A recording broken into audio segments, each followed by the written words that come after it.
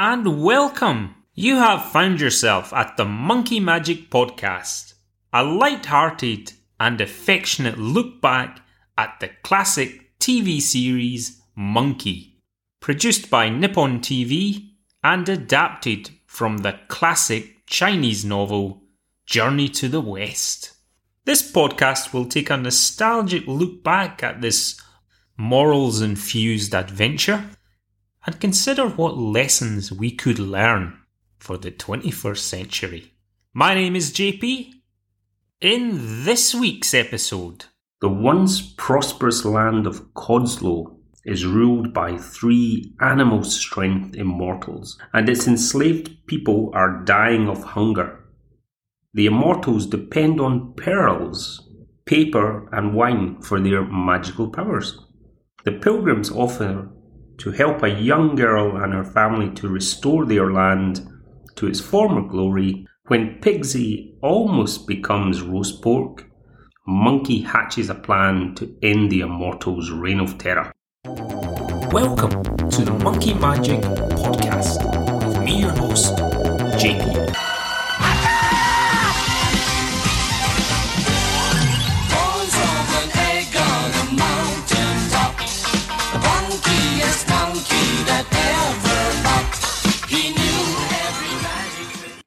Welcome to the Monkey Magic Podcast. This week's episode 12, Pearls Before Swine. Just a reminder, as always, this review will be spoiler heavy. So if you have not listened to this or read this or even seen this episode, go off and watch it and then come back and join us. Well, with that being said, let's get into it. Yeah, so the interesting thing with this episode is this Codslow is considered to be paradise on earth, but that seems to be every few weeks that they're coming across such a place. Paradise on earth, rich in all natural resources and everyone eats. Birds sing all the year round and the weather's good. Sounds an excellent country. The reality is when they do come into this town, it's full of dead bodies lying on the street. Paradise on earth is horrible. They say it's so prosperous that even the beggars are wealthy. You're sure you want somewhere else? Codslow, I read the name of a city gate. If the beggars are wealthy, they and the rich are all dying for want of something that money cannot buy. And when Monkey reports this back to the others, Tripitaka just can't believe it. No, I've heard such great things about it.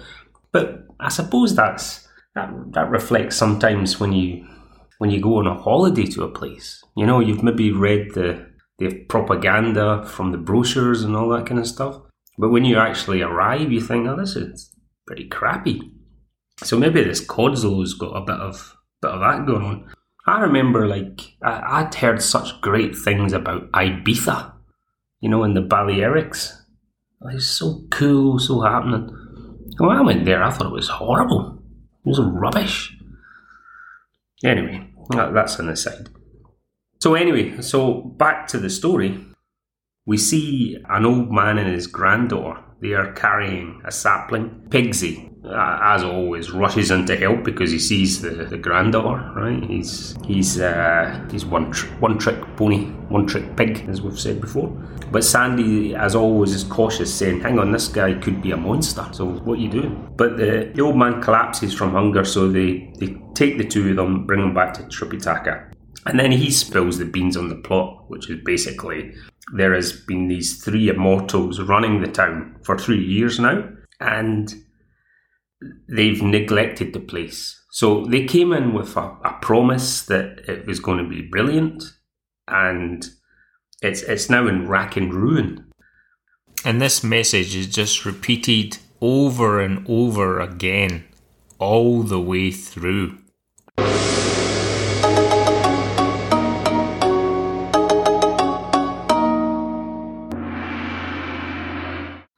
The overriding theme this week is that of politicians not keeping their promises. Clearly the 3 who rule here have came in on a manifesto, but it's not working out. How can they be voted out? Probably a little bit of a stretch, but the thing that just came to my mind is it was like Nigel Farage and the Brexit party. So they've maybe promised these great things, but a couple of years down the track, they're thinking, well, are these immortals? Like, who's holding them to account? But there you go, it's not a democracy, I suppose. Anyway, the girl tells Pigsy about the paper mulberry tree. It's very special. This could be the last one alive. Our whole country lived on it. Its name is the paper mulberry. It's what they use to make paper. I see now. This produces fluorescent paper and is consequently very valuable. Now, this is a bit of a stretch, but the whole thing in this is a bit of a stretch, right? People, she says, used to travel everywhere to buy this fluorescent paper. So there was, this is probably in the single market, if you like, for this kind of stuff. Now there's probably trade barriers. She mentions her father is due to be executed for organising a revolt against these immortals. So, he's a bit of an insurgent against the immortals, so clearly they didn't like him. Talking of them, so they arrived 3 years ago, killed the existing king, so that would be the David Cameron type person, and then took over the control of Codslow. The whole economy of this town, it would seem, relied on this paper, but also wine and precious stones. That was a big sale commodity, right? This precious stones that's just good fortune that they've got that coming out of the ground. But wine, that's like an industry, right? So they've clearly been doing all right there. But the immortals killed and tortured people for fun just because they enjoyed the suffering. So they were just there to kind of have a bit of a laugh, etc. Working on esoteric things. Pigsy hears all this, and naturally, because he's wanting to try and crack onto the girls, going, I'll go and fight these immortals. Not knowing anything about their powers or anything like that, but he's just trying to impress. So, good on you, Pigs. That's what we expect from you. Pigs is the name of them. Don't be scared. Former Marshal of all the hosts of heaven. What are 3 animals' strength immortals to an ex-marshal of the army of heaven? So, but he goes alone into the kingdom of these immortals. And sure enough, picked up by soldiers who ask for his papers. So a little hint of Nazi Germany there, right? No. Of course, he doesn't have any papers, right? He doesn't have any pockets, for that matter. A fight ensues. One of the soldiers we hear reporting back to the immortals that they are under attack of a being of incomparable strength. That's Pigsy, right? No one compares to us, says the stag, who's one of the immortals. So he's probably a little bit self-absorbed.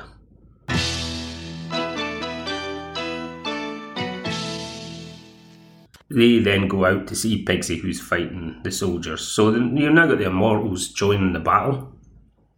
The sky's filled with clouds, and bolts of lightning are coming out of their arms. Pigsy gets shot in the butt, right?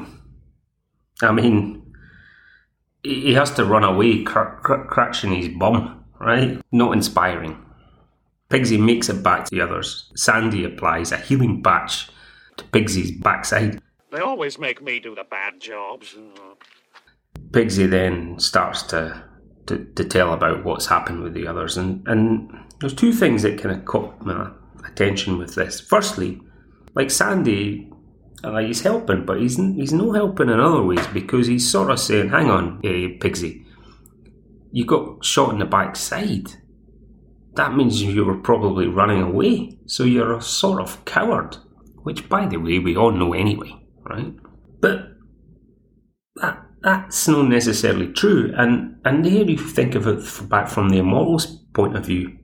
Like, there's a sort of standard practice you would expect in both the Western and Eastern worlds. You just don't shoot people in the back, right? That's maybe Avon in Blake 7 can do that, but no, that's not very good. So anyway, there's a bit of a discussion ensues with the pilgrims saying, how can we attack these immortals? Monkey's come up with an idea of using a big metal table to help against them. So I'm presuming it's going to be something to deflect these lightning bolts back on them. The immortals themselves, we see them in their little lair. We are all three immortals, and there's generations of horror for them yet. Now, there's three spirits. There's the stag one, who we've already met. There's also a ram, and there's a tiger. So they're all mammals, right? But I tell you what they are doing is, the stag is eating pearls. So remember these three things that this country produces. Gemstones, the magical paper, and wine. The stag is eating pearls, right? That doesn't really happen in real life, does it? The ram spirit is eating the paper. Well, that's probably slightly more imaginable because they anything, right? But the tiger spirit, he's got the best. He's getting torn into the wine. So it kind of gets me thinking that maybe there's a wee bit of an allegory here about alcoholism. These immortals, they've came in on this modernising agenda, but actually they've got quite indolent, and especially this tiger one, he's just getting tanked up drinking wine. Who cares, let the country go to rack and ruin, just pour us another wine. I don't know. I suppose there must be a certain pressure when you're in a leadership position that you maybe need a bit of a release, but it kind of gets the impression that that's all they're really wanting to do.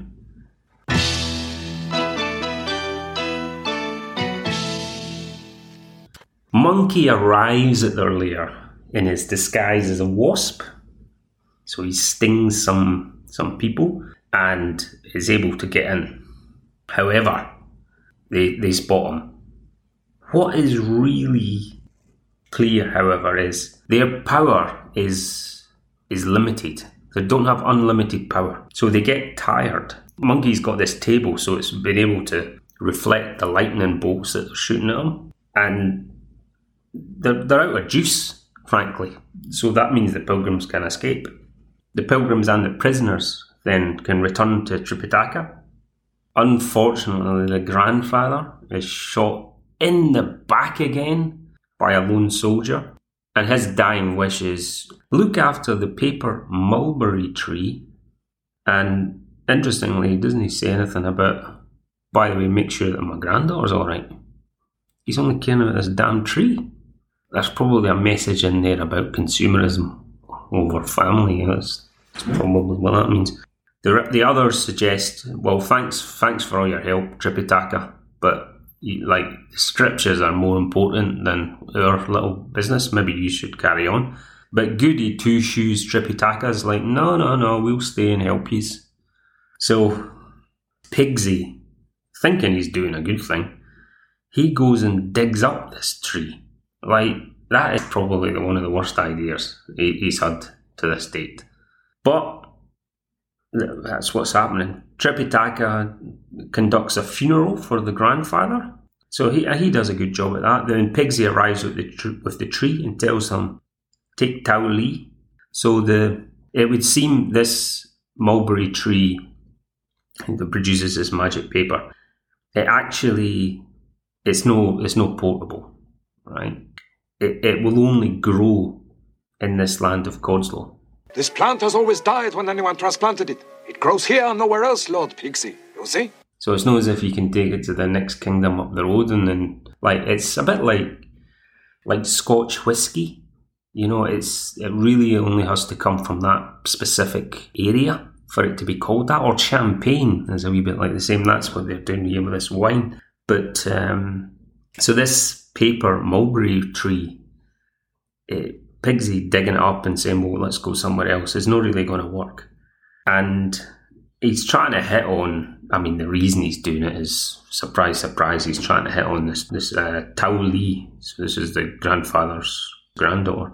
And he's going, come on, you can come with me. But she says, no, it won't grow anywhere else. Give me it back and all that. And a classic retort from Pigsy, which I really liked, saying, I've had some weird reasons for women turning me down, but I've never lost out before to a rotten mulberry plant.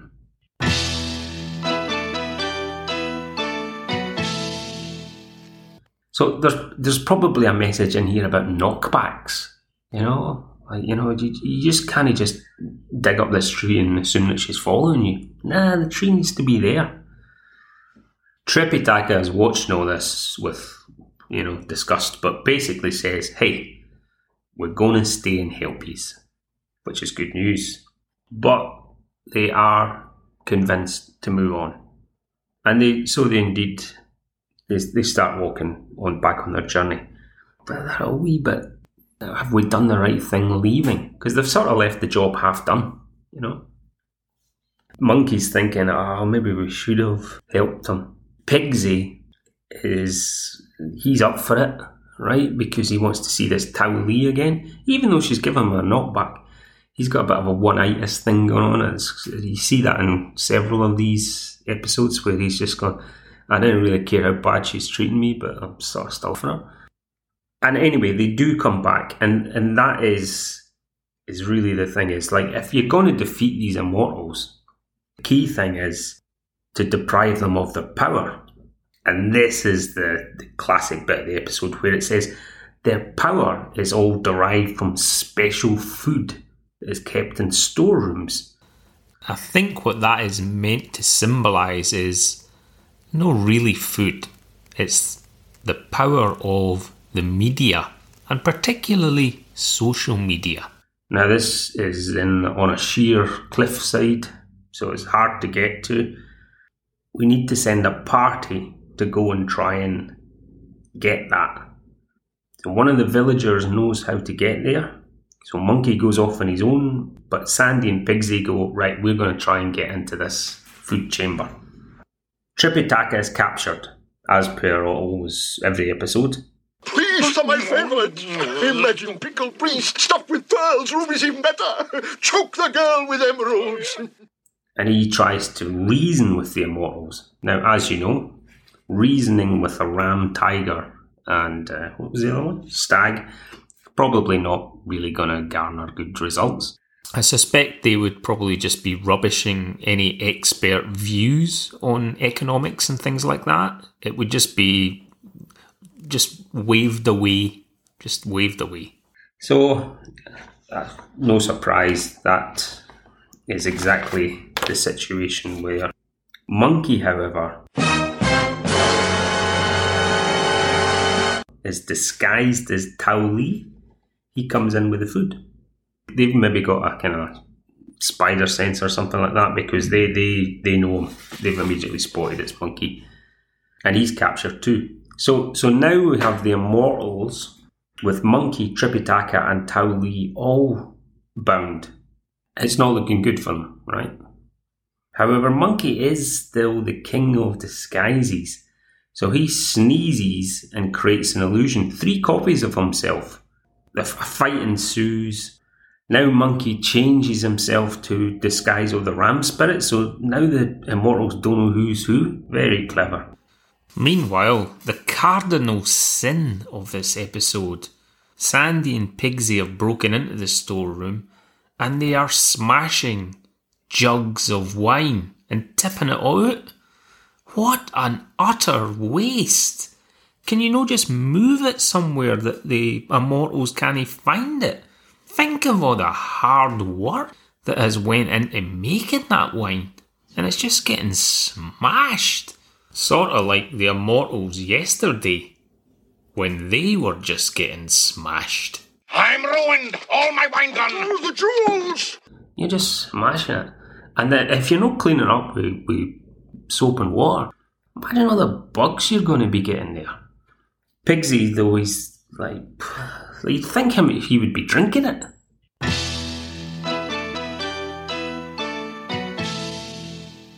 Eventually, they all meet up. All the prisoners have been freed, and the immortals discover their storeroom, the store of their power, has been invaded, and a final battle commences where Monkey reveals himself as himself. He fights both the tiger and stag spirits, and eventually including the ram spirit, the immortals are defeated. He's going to kill them, but Tripitaka, Goody Two-Shoes as normal, intervenes, says just in time, no, just remove them of their powers, they'll be left alive. I'd kill you twice over, speaking personally, says Monkey, which he kind of goes against the Buddhism a wee bit on occasions. But I think there is a wee bit of sort of hypocrisy with Tripitaka on this stuff. Like, these guys have caused enormous heartache. Like, where's their comeuppance? Oh, not just kick them out. What, so they can come back as the Reform Party or something? I don't know. Anyway, the end of the episode is everyone is happy now.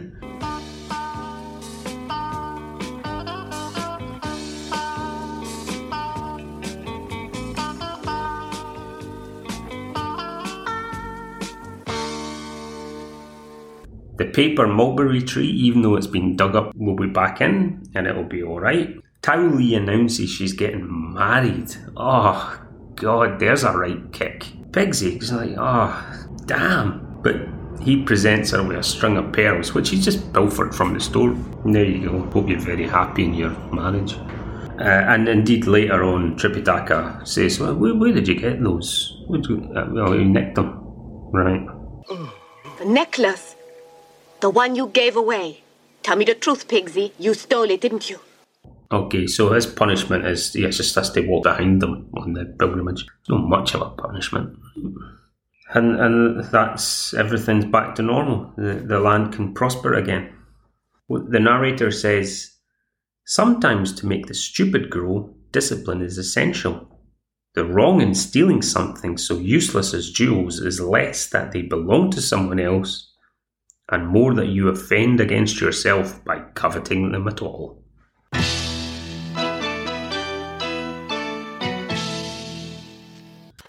This episode debuted in the UK on the 22nd of February 1980, Japan the 17th of December 1978, and Australia on the 21st of May 1981. Sometimes to make the stupid grow, discipline is essential. Join us next week for episode 13, The Minx and the Slug.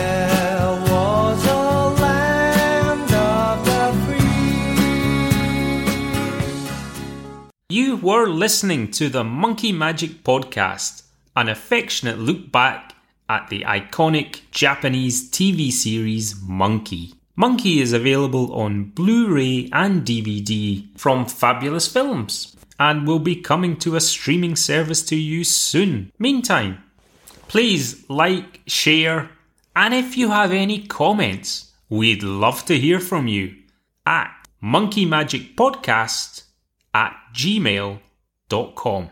So we had communication this week from Craig73, who says, enjoying the podcast. Your cadence reminds me of Andrew Neil in This Week. For those of you that don't know what that means, is there used to be a TV show on BBC.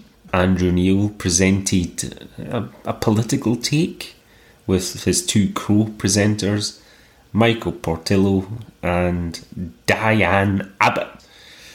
So he is Scottish, but I suppose if I was really going to do that, Craig, it would be, so, turning to you, Monkey, I put it to you, this journey is going to take years. Do you have the stomach for it? And you, Tripitaka, do you think there could be a deal between the Buddha and Jade Emperor? When is the Jade Emperor going to make his move? Yes. keep the comments coming. My name's JP. Thanks for listening.